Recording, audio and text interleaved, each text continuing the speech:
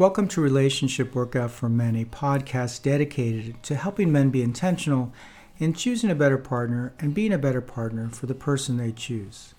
Season 7, Episode 6, The 8 Principles for Fair Cooperation. I won't lie.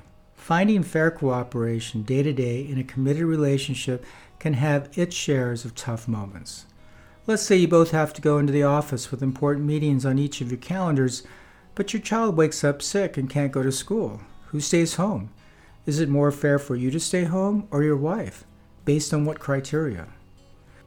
To help work through those moments when fair cooperation can be put to the test, here are 8 principles to fall back on to help the what could be a difficult conversation. Principle number 1, equality. Everyone comes to a relationship with various assets and debts as seen from a social perspective. For instance, some may come with lots of money or education, therefore the promise of making lots of money, while some may come with children from other relationships. It's certainly true that an individual may bring more strength in one area than another, and these strengths can be applied when choosing roles. For example, if the guy really knows his plumbing, then it might be a natural fit for him to fix a leaky faucet. Regardless, however, the fundamental assertion made here is that if two people come into a relationship, then they are both equal within the eyes of what constitutes fairness. Basically, if I think I'm somehow better than you, or I think you're lucky to be with me, then I might think it's only fair that I get more than you. This approach fundamentally can lead to unfair demands. In other words, with principle number 1, equality, neither person is somehow entitled to take more advantage than the other when it comes to realizing fair cooperation within the relationship. Principle number 2, veil of ignorance.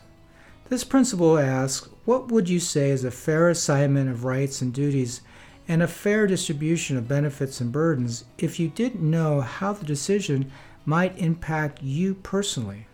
Asked another way, what would a set of impartial observers say is a fair resolution to the dilemma that's currently on the table? The point here is that what we think is fair is often influenced by our points of view and how a decision will affect us. Principle number 2, veil of ignorance, asserts choices should be made independently of each person's circumstances so that no one is biased in what they think is fair and unfair when differences exist and compromises need to be found. Principle number 3, rational thought. It's important that these principles be applied from a place of rational thought. If one is being controlled by ego-driven demons, then it can be difficult to impossible to champion fair compromise. After all, one's demons and ego can control one to fight like mad to win and to be right, regardless of what might be fair within the principle of the veil of ignorance. What this means is that if a person is sideways with negative emotions, then it may be best to take a time out and reconvene the discussion when a more rational approach can be taken. Principle number 4, obligations clean slate. Unfortunately, a set of universally agreed upon dating obligations didn't come down from a mountain set in stone. For instance, are you obligated to be honest, faithful, and fulfill your promises? Well, one might think so, but you can't really assume the other person is playing by all the same rules. For instance, are white lies okay? During dating, when do you start being monogamous? Principle number 4, obligations clean slate, basically states that you can't assume you're on the same page per each person's obligations. In addition, the obligations can change as you enter different phases of dating and being in a relationship. Put simply, you both need to continue to discuss the obligations and agree to what's fair. Principle number 5, no coercion. Certainly it can't be considered fair if a person is coerced, whether through aggression or more refined tactics such as tears, to concede to an unfair promise or obligation. For instance, if she threatens to withhold sex to get you to acquiesce to her demands, then this can't be seen as a fair resolution to the issue at hand.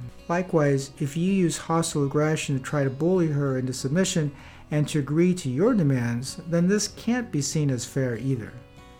Likewise, promises made under any type of duress may be considered unfair. For example, if a person is feeling a tremendous amount of anxiety driven by external pressures, then he or she might be making poor decisions and promises, as the person may not really be able to think the whole issue through. Sometimes it's best to hold off pushing to make certain big decisions until the dust has settled and a more clear-minded place has been reached. Principle number 6, natural duties.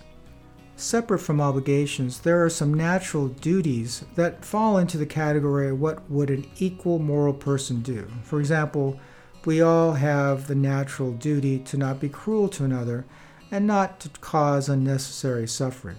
We have the natural duty to help another who is struggling, provided this doesn't put excessive risk of loss to you. For instance, if helping the person means you'll be driven into bankruptcy, then you might have to try to find a less expensive way to assist.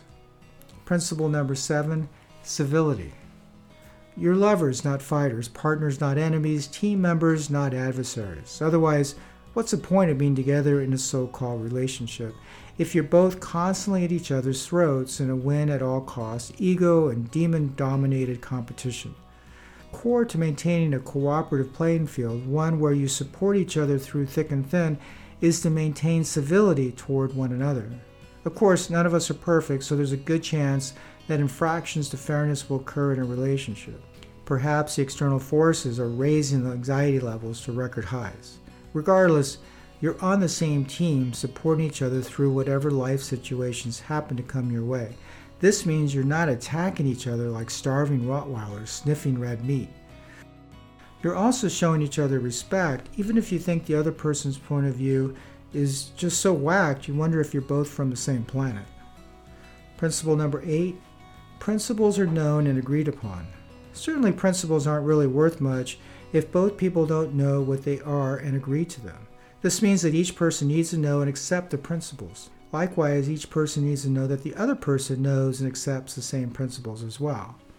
Finally, the principles need to be followed. There's no point in having guiding principles if they aren't going to be put in practice, especially when times get tough. So those are the 8 principles of fair cooperation.